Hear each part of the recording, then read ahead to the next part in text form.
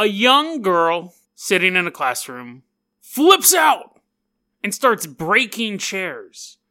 You may think she was just having some sort of episode, but when others went to calm her down, they begin smashing things as well. And then we look at the story of the Lords of Chaos. They were a group of kids who thought the world was out to get them. So they decided to strike first. Today on Dead Rabbit Radio.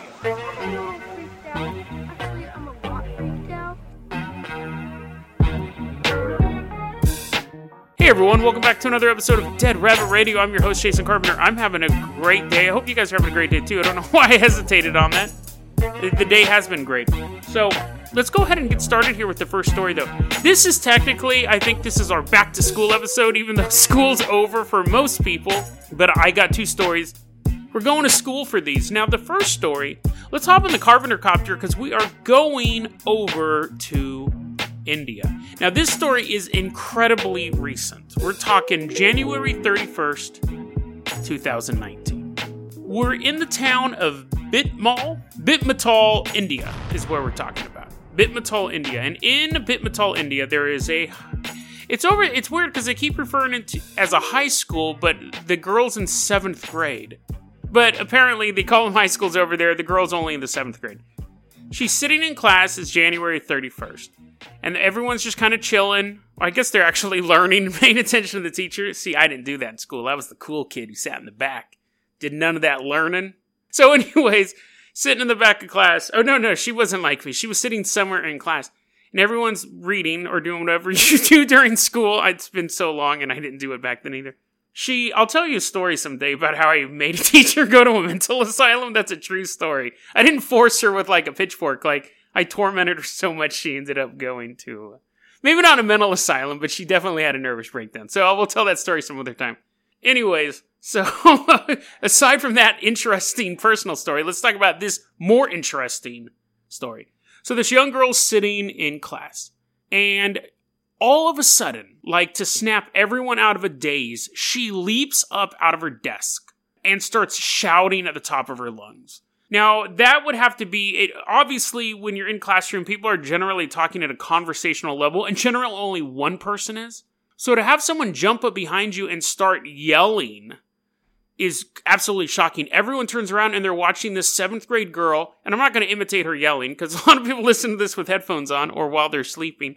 She's yelling, and everyone's like, oh my god, so they kind of start like moving away from her, and at that point, she picks up her chair and starts smashing it into the floor until it breaks, and then she goes to grab another chair. At this point, people are really concerned, because she's not responding to anything. A couple of her friends are like, calm down, calm down. They grab her some water, which is usually, yeah, that's what you do. When someone's rampaging, screaming, jumping around, destroying your classroom, you're like, you know what, maybe you're just parched. Maybe you need a little bit of the agua. So they go to give her water, and she's not getting the water. But what happens is, these 5 girls are trying to console her, and then they start going, and yell. Oh, so now you have multiple girls yelling in this classroom. And over the course of the next 4 days, the original girl and the other 5 girls who went towards her while she was having this fit are getting progressively worse. They're just completely flipping out. I don't think they left her in the classroom for 5 days. I'm sure at some point the principal's like, get them out of here. So they're riding the bus home. They're tearing the bus up. They get out of the bus. They're destroying the bus stop. They're destroying hedges and stuff like that. Just screaming the whole way home. Didn't call the parents. Didn't let them know what's happening. Girl just gets off the bus, walks home. The mom's like, how was your day at school? Oh, smashing a recliner. The mom's like, oh, one of those days. I remember high school. So anyways, the 5 girls are just flipping out. And within 7 days, an additional 14 girls have come down with this mystery affliction. Nobody knows what it is. Obviously, people have some theories. So there's basically 3 possible scenarios. As they're looking at this has gone on now for about a week. You have 19 girls flipping out. You have 3 possibilities. 1, they're all faking it. It's some sort of elaborate joke, which honestly is quite funny. But it could just be a joke. Secondly, mass hysteria, mass delusion. Or 3rd, demonic possession. So those are basically the three scenarios they were looking at. You have these 19 girls who are out of control. What's weird is that the principal is pretty on point with this thing. The principal gives a quote to the newspaper. This is the quote. A class 7, which is grade 7, a class 7 student, this is what the principal of the school said to the newspaper. A class 7 student was possessed last Thursday and started doing bizarre activities like breaking chairs and shouting loudly. What? That's your quote? You're like, oh yeah, so sorry about that. Demonic possession. We're working on it. They send a note home with their parents. They're like, if your child starts destroying your furniture, please let us know. We will take partial responsibility for that. And we're going to have a priest show up and start blessing our school. Now, in India, they have a specific type of priest called, this is a pretty dope name for a priest, a Jagaraya. So it kind of sounds like a jaguar. Jagaraya. Anyways, and they perform a particular form, a ritual called the Jagar. Actually, it doesn't sound good. It sounds like jack off, but I'll just, the jaguar, whatever. The jaguar shows up, this giant half man, half cat shows up at the school. And he goes, okay, I'm going to bless this classroom, this grade 7 classroom, because that's where I think it started with this girl, but I think the girl got it from this classroom. So he does the ritual, and it's totally fine. But he also says the grade 8 classroom is off as well. So let's be preemptive here. We're going to go to grade 8 classroom and ward off all the spirits there. Now they actually, because this is all fairly recent, they actually had to put like some blessing item in the grade 7 classroom. And the grade 8 classroom apparently was so bad, even though nothing had happened yet, they had to move the entire grade 8 class to another wing of the school. Because that one was just soaked in demonic stuff, according to the Jaguar. So, anyways, the principal's like 10 toes deep in this possession stuff. Like, obviously, he's mentioned it to a reporter, and he's the one who brought the priest in, and he goes, I have a question for you, though. Why are you called the Jaguar? The guy's like, I'm not called the Jaguar. That's a mispronunciation. The principal's like, okay. Second question, why would these girls get possessed? Like, what happened that can make a possession happen here? And the Jaguar says, you know what, here's the thing. It could be something, like sometimes spirits lie dormant for up to 20 years. So it's not like one of the girls brought it in, or something like some traumatic event happened a couple nights ago, like someone was murdered or raped or any horrible thing happened, and then the spirit just happened to latch on this girl. Oh, I should say that after the Jaguar showed up, the girls were totally fine. I totally forgot about that part. So all the girls he's not just asking these questions, doing this backstory as these girls are jumping around in the background. They've all been cured. When the Jaguar guy showed up, they all got cured. But anyways, he's back to our backstory here. He's telling the priest, he goes, a demon or a ghost can be here. Something bad could have happened here 20 years ago. And it took that long for the ghost to be activated. So that's that, right? Well, you would think so, because the girls are doing fine, and the place is warded off now from evil. But like you would guess, like I know a lot of skeptics listen to this show. I think most of my listeners are kind of where I'm at, where you're skeptical, but you want to believe in this stuff. And you just can't accept it in whole cloth, because you know most of it's lunacy. So when you hear a story like this, you're like, oh, it could be a demon. Maybe. Because you want to believe in that stuff like I do. But the skeptical side of you says it probably wasn't. It was most likely something else. Well, you have this principal going around telling the newspaper that a girl got possessed, but don't worry, they brought in this spiritual healer, and don't worry about your kids, we moved them to another wing. The school board, or the equivalent of the school board in India, is not happy with this principal right now. They're like, first off, nobody was possessed, so you can't go around telling newspapers people were possessed. Secondly, demons aren't real. You can't make statements like that. You can't bring... The principal was like, hey man, I got the problem solved. Like, whether or not you believed in it, I brought in this holy leader, and he did this ritual, and the girls aren't freaking out anymore. And the school board's basically like, it's not the point. Like, we don't know what caused this. It could have been a host of mental issues or a chemical leak or whatever. And the fact that it stopped when this guy showed up doesn't prove that it was a demon. It proves that whatever was causing it stopped causing it. So he's basically I don't think he was fired, but he definitely was being looked at with a very, very critical eye after this. Because you have a school administrator who's supposed to be in charge of people's education, having Stone Age beliefs, like having the belief, and more like Middle Ages beliefs, but you get where I'm going. Like, you have someone who's in charge of educating the next generation of Indian children, being like, spooky ghosts, look out, guys. Something's going to get you. You'll be sitting in your class and demon get you. I don't know, but I'll get this guy. He has our back. Like, and the school board is like, you can't talk about that stuff. But the end result is everything's fine now. I mean, that guy might be hanging on to his job by a thread, but everything's fine now. The kids are fine. The school has been blessed, and so on and so forth. But you have this young woman who starts acting uncontrollably, and then when others show up to help her, it spread to them. It didn't spread to all the girls in the classroom. The other 14 girls, apparently, from what I can gather, were also interacting with those original 5. With those original 6. The first girl and then the 5, and then it spread to 14 other girls who were also interacting with them. Almost like some sort of virus. So other girls in the classroom weren't coming down with it. It was all being connected to patient 0. So if this was a demonic activity, this was basically a low-level rage virus. These girls became uncontrollable and violent very, very quickly. And they did say, the Jaguar said, this only would have gotten worse. This only would have gotten worse if I didn't come in.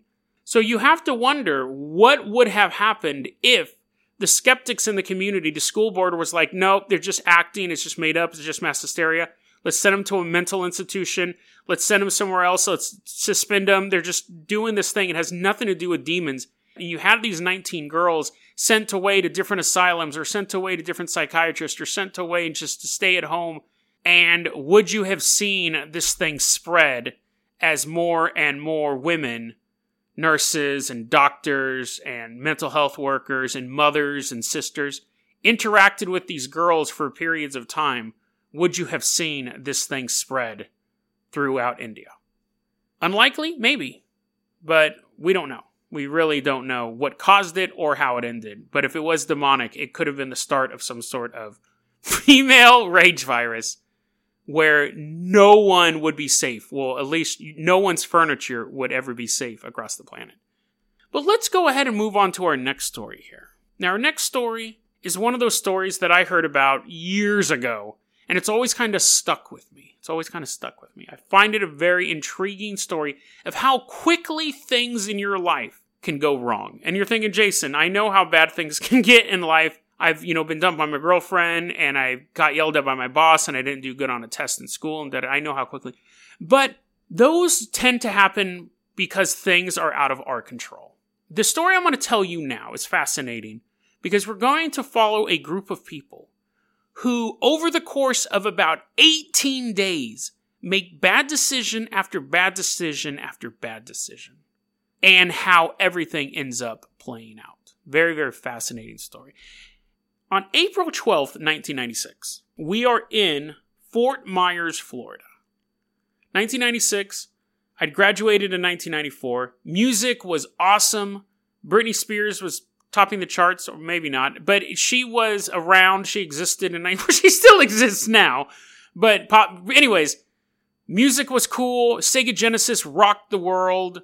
The Dreamcast disaster was a few years away, and actually that's going to play a part in the story, oddly enough. I was just trying to build a pop culture landscape, but that actually is important. So, in Fort Myers, Florida, in 1996, you had 3 friends. They were outsiders, they were loners, they were considered losers, but they were considered losers by the main populace of school.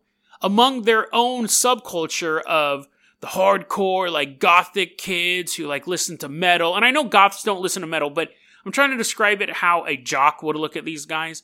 These guys were total losers. But in their own, like, subculture, their own dark, twisted subculture, they were the leaders. So you had Kevin Foster, and then you had his 2 cronies, Pete and Chris. And Kevin basically ran the show with these guys. He was the cool one. He was the one who took charge. He was the one who didn't let anyone push him around. I was not one of these guys, but when I was reading their story, and like I said, I read it years and years ago, there's a lot of elements that were very familiar to me. Just hanging out with your buddies, going to Denny's, going to any restaurant that was open 24 hours a day, talking about girls, talking about video games, talking about life, and all like how philosophizing you are, even though you're only like 17 or 18 years old. You got it all figured out. You know everything. And staying up late at night, watching movies, watching MTV, playing video games, hanging out with your bros. And you wanted to do two things. You wanted to be a crew, you wanted to hang out with your buddies, and you wanted to leave your mark on the world. As we grow older, you want to hang out with your buddies, you still want it, but you start to realize that most people don't leave their mark on the world, and sometimes just being a good citizen in your area is mark enough. Your legacy is how the lives you affect around you, in a good way. I've known a lot of people who were involved in gang activity, who did a lot of illegal stuff, now have wives and kids, own their own business, or are a very successful employee for somebody else's business, and their legacy is that now they are good people. As you get older, you realize those things. But back when you're still in high school, you're still thinking, you can blaze a burn trail across the world. Everyone will remember your name. This is pre-Columbine, too. This story is pre-Columbine. So they didn't have any of these school If this story took place after Columbine, there's no doubt in my mind these guys would have attacked their high school. But let's go ahead and get into it. So Kevin comes up, these guys have been friends for a while. Kevin comes up with the idea that we don't have to just be friends. The two guys are like, wait, where are you going with this? Kevin's like, no, I'm not going that way with it. But we hang out all the time. The jocks hate us, the preps hate us, the mimes hate us, every other clique in school hates us, but we are gods. And actually, I'm going to give myself a new name. My new name is God. That's my gang name. And they're like, gang name? When did we become a gang? And on April 12th, 1996, Kevin Foster said, tonight, we're no longer just a group of friends hanging out. We are the Lords of Chaos. They ended up recruiting 2 other dudes. So at this point, you have 5 guys in the Lords of Chaos. But the 3 main members are Kevin, Pete, and Chris. And what they start off by doing is, we got a name called Lords of Chaos. We got to live up to that name. Even though nobody else knew of this group existing that night, they're like, we have to live up to this name we just made up. Their symbol was, this is very complicated for me to describe because I'm not a mathematician, but you may know exactly what it is. Kevin ended up getting a question wrong on a math test because he put the null symbol or something. It's a symbol that means nothing.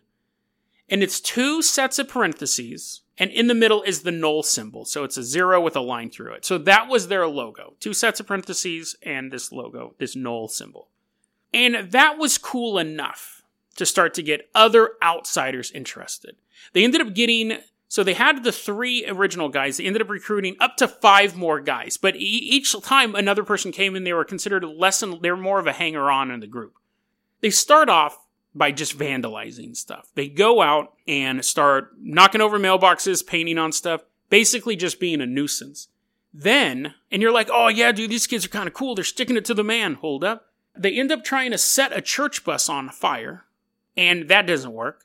But I have no idea how they came across this. They find a bird cage containing 2 macaws. They set it on fire. And one of them died. One of them burned up. I have no idea how the other one is just like huddled in the back of the cage is the first. That was a gruesome image, but I'm just trying to figure out how there's 2 birds in a cage, how one even survived that. Grace of God? I don't know. But that crime spree takes place between April 12th and April 17th. So these guys aren't wasting any time. Within 5 days, they're setting stuff on fire. They're spray painting stuff. They're knocking stuff over. And generally, I mean, obviously, it's not like vandals have a timetable, but that seems a quick amount of time between a gang being formed to the point where they're burning living creatures. Very, very quick escalation. In that time period, a local newspaper, these guys create so much chaos so quickly that a local newspaper writes an article about them. So this is great. Kevin's loving this stuff. He has got the attention of the normies. And in this article, though, they don't know who the vandals are. They don't know who's setting stuff on fire. They just know that this bird got cooked and there's this vandalism around this church bus. All this stuff's being attacked around Fort Myers. Seems completely random, but petty. In the newspaper, they're called, quote, obviously pea-brained vandals and, quote, persons of less than average intelligence and a cretin's personality. So to someone like Kevin, who named himself God, who considers himself this arch enemy of, like, good things and order. Again, preceding Heath Ledger's Joker. This guy is, I can't imagine how off the rocker he would be post-Columbine, post-Heath Ledger's Joker. I think he would have gone 10 times worse than we're going with this. But when he sees the newspaper responding to his violent acts, he's like, yes. But then when he reads how stupid they think he is, all those insults he got throughout high school are coming back. I think at this point he's 19. I believe at this point he's graduated high school, but his cronies are still in high school. April 17th, he writes a manifesto. He writes a manifesto called Declaration of War, a formal introduction of Lords of Chaos. Talk about some edgelord nonsense. Like, obviously, these guys are just so full of themselves. So this is what the manifesto said. This is part of it. Lee County, that's the county that Fort Myers is in. Here, I'll read it in Kevin's voice. How I imagine Kevin's voice to be. Lee County is dealing with a formidable foe. With high-caliber intelligence, balls of titanium alloy, and a wicked, destructive streak. Be prepared for destruction of biblical proportions, for this is the coming of a new God, whose fiery hand shall lay waste to the populace. The games have just begun, and terror shall ensue. So, obviously, this guy's completely delusional, but I'm sure when he was writing this, he thought it was the most badass thing possible. Like, if a movie villain said those lines if Thanos talked like that, you'd roll your eyes. You'd be like, oh my god. When did Thanos start cutting himself? Because that's really just such edgy, hot topic nonsense. But he writes this, him and his guys think this is totally badass, dude. And they end up not even sending it. 3 days later, April 20th. Now, he wanted to show, Kevin came up with this idea. He goes, you know what? Lords of Chaos are ready to declare war. I know we wrote that declaration and didn't send it to anyone, but that doesn't matter. War has still been declared. And in solidarity with Waco and the Oklahoma City bombing, see, these were their inspirations. Let's blow something up. We're going to do this in solidarity with them. Now, both of those events happened on April 19th, so they were a day late, but the spirit was there. I was there with you in spirit, David Koresh. I was there in you in spirit, Timothy McVeigh. So, and his co-conspirators Oklahoma City bombing is one of those conspiracy theories that I don't think it was just those two guys. Who was it? Timothy McVeigh and Nichols, I think was the other dude. I think there were other people involved in that. I actually should cover that. Oklahoma City bombing is actually one of those conspiracy theories I think is a bigger conspiracy. I personally believe that Al-Qaeda was involved in that. We'll talk about that on a later episode. But anyways, it's a very interesting topic, actually. But again, back to this interesting topic as well. I love this story. This story stuck with me for years. They actually find, in their area, there is a Coca-Cola bottling plant, which was named like a historic landmark. It was no longer in operation. These teenagers bring in, admittedly, this part's funny. They bring in all of these propane tanks and set them up around this abandoned factory, and the fuse is a Pepsi can. And I'm like, okay, I gotta give credit where credit's due. Blowing up a Coca-Cola plant with a Pepsi can. They just didn't roll a Pepsi can in there and it exploded. Like, they packed it full of gunpowder and put the wick in and all that stuff. But that was the fuse. And these kids actually pull it off. The bomb rips through the abandoned factory on the night of April 20th. And it does $100,000 worth in damage. And that's $100,000 in 1996. That's a lot of money.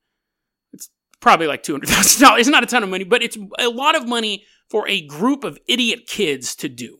You have these 8 kids, and really it was just the 3 at this point doing this. I think there were 2 hanger-ons at this point. The other 3 were at home playing Sega Genesis. But they were still considered members of the Lords of Chaos, so they still reveled in this act of destruction. At this point, cops are totally looking for these guys. The vandalism, kind of looking for them. The arson, you had arson investigators looking for them. But when they blew up, the police are figuring out that this is most likely connected. Police are out in full force looking for these guys. And still, 6 days later, one of the Lords of Chaos says, I don't like this guy that I work with, so let's carjack him. So we're seeing this level of, you have, again, one of the other fascinating things about the story is you have basically this, I think you can see where this story is going. You have this ramp up that we usually see take years, take place in a matter of weeks, of days. Vandalism to arson to killing a living thing to blowing up an empty building. That's enough escalation there. Now they're sticking guns in people's faces and dragging them out of cars. The level of violence is raising. This organization was just formed on April 12th. 14 days later, they're sticking a gun in someone's face. Get out of your car. April 30th, 1996. The grad night is coming up, and grad night's at Disney World, which is one of the great things about going to a school around a theme park is your grad nights are probably always going to be awesome. And Kevin comes up with an idea. We are all going to crash grad night, but we got to have nice clothes to do it. We can't be wearing these grungy clothes with all this like dark imagery and stuff like that, all these chains. Let's get some nice clothes. We'll sneak into grad night. And the other guys are like, we could just buy tickets. He goes, you guys just buy tickets if you're actually graduating this year. I already graduated. So I'm going to go with you. We're going to sneak into the grad night. Then I'm going to steal a Disney character's costume. Again, super elaborate Joker level stuff.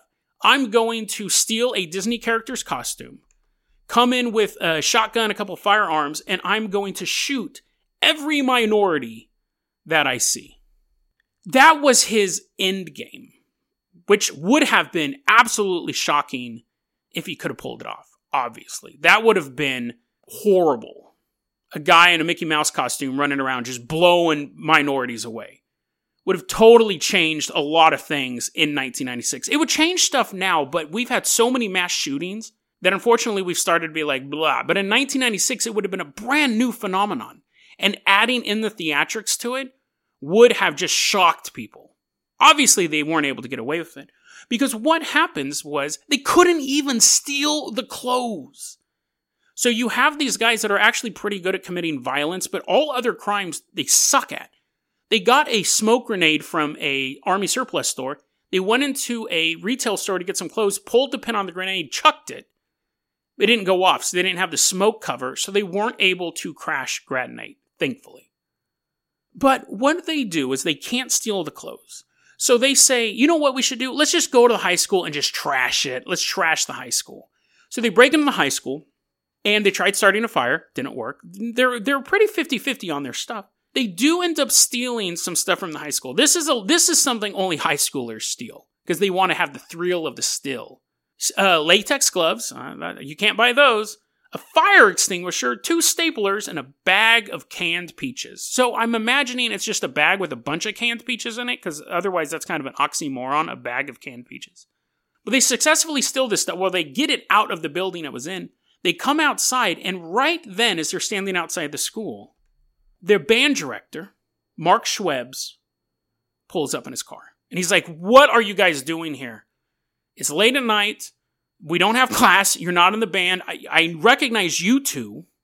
He didn't recognize Kevin. He didn't recognize Peter Criss, but he recognized 2 of the other Lords of Chaos. And he says, I recognize you guys. And I don't know what you guys went up to, but I know those aren't your canned peaches.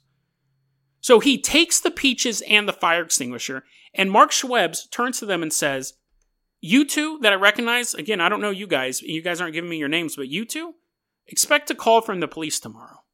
He throws the stuff in his car and drives away. Now, Mark Schwebbs is a young man. He's 32 years old. He's a band director. And he's not thinking anything of it. Some hooligan kids broke into the school. He didn't know they started a fire, had no idea who these guys were. Just recognized 2 of them from school. But as he's driving away, Kevin looks at him and says, someone's got to die tonight. They go to the house. They find his name is unlisted, but they're able to find him, his address in a phone book or some sort of phone directory. They go to his house, and Kevin has a shotgun. And you have 3 kids who show up at the shooting. One is driving. One's job is to knock on the door, and Kevin is going to shoot him. And it's late at night, and Mark Schwebbs hears a knock. He comes to the door, and right when the door opens, gets shot right in the face with a shotgun, killed instantly. Oddly enough, and actually this kind of ended up helping Kevin get away for a bit, he ends up rolling the body over and shooting Kevin in the butt, in the butthole. And there was a rumor that Mark was gay. He wasn't, but there was a rumor at school that Mark was gay. And there was a rumor at school that Mark was caught in some sort of love triangle. So the kids leave, and when the cops show up, they see a man who was killed instantly with a shotgun blast. And the shotgun blow to his butt, to his bottom, made them think it had something to do, because they didn't immediately go, hey, it's that gay teacher. And the other guy's like, oh no, it's just rumor. They start investigating it, trying to figure out what happened. And people are like, well, maybe it was a love triangle. I think he was gay. Another person's like, no, he's not gay. So the cops actually thought, because that second wound seemed so like a sexual revenge move, the cops started looking at adult suspects. And it's possible, it's unlikely, but they definitely would have gotten away with it longer. But the Lords of Chaos do what most teenage criminals do, is they start talking. And more specifically, someone who wasn't even there that night, who was one of the low-level hanger-ons, told his girlfriend, oh yeah, I know what happened to Mark. I was there that night. I was the one who knocked on the door, and just bam, got his head blown off, man. And then bam, right in his butthole. Isn't that dope, girlfriend? And the girlfriend goes, yeah, that's totally awesome. You know what? I'm going to go home now. She goes home. She goes to sleep. She wakes up the next morning and calls the cops. The cops go talk to the kid. They quickly find out he wasn't there. And within days of that, the kids are all getting round up. Now, there was the 3 original and there was 5 hanger-ons. Now, all of them end up getting arrested for things like conspiracy or vandalism. That was when they finally were able to prove that the Lords of Chaos blew up the Coke factory. They kind of had their suspicions, but they weren't 100%. But the 3 main ones, Pete and Kevin and Chris, are all getting charged with murder. The lower level Lords of Chaos begin ratting everybody out, testifying against them in court. Chris and Pete take plea deals. Everyone ends up taking plea deals except for Kevin. Pete and Chris get life in prison. And Kevin goes to trial and he gets sentenced to death for this crime. April 12th, this Lords of Chaos gang starts. On May 2nd is when when their crimes are exposed and they get arrested. One of the reasons why this story stuck with me so much, and we're going to wrap it up with this, but one of the reasons why this story struck me so much is, one, it's so relatable. Being an outsider, having your own little group where you guys are the cool ones and the rest of them are the norm. I was all like that in high school and stuff like that. I totally related to these guys. I didn't blow stuff up. I wasn't killing cats or macaws or whatever. I wasn't doing any of that stuff. But I get the feeling that you're on the outside and it's you against the world. So I totally empathized with that beginning of it. I didn't empathize with any of their actions. They're complete idiots. Secondly, I don't remember which one it was, and I didn't have time to research it, but it doesn't matter. It was either Chris or Pete. One of the guys who wasn't the main driving force, he was just along for the ride. Ended up getting life. Like the guy driving the car. He didn't pull the trigger, but if you're a part of a felony, you get the murder charge. I remember reading at the end of the book, he said, the only thing I ever wanted to do, and I'm paraphrasing here, but the only thing that I really loved before I got involved in Lords of Chaos was playing video games. And I don't get to play video games anymore. And I thought, you're damn right. You are damn right. You traded that privilege away when you got involved with these knuckleheads. And I know how quickly that can escalate, where it starts off, you're just a bunch of outsiders smoking clove cigarettes, talking about how the man doesn't understand you. And I know how quickly, under the wrong influence, I don't think Chris or Pete, if they were involved in any other group, would have done these actions. I think that Kevin was responsible for being that guiding force. Otherwise, they just would have been cool kids, quote unquote, cool kids hanging with the group at Denny's. I don't think Chris or Pete were necessarily evil, but they got swept up in the evil. They got swept up in the evil unbelievably fast because they wanted to belong to something so badly. In the end, they didn't care what it was. Some kids, it's track and field team. Some kids, it's chess club. Some kids, it's acting.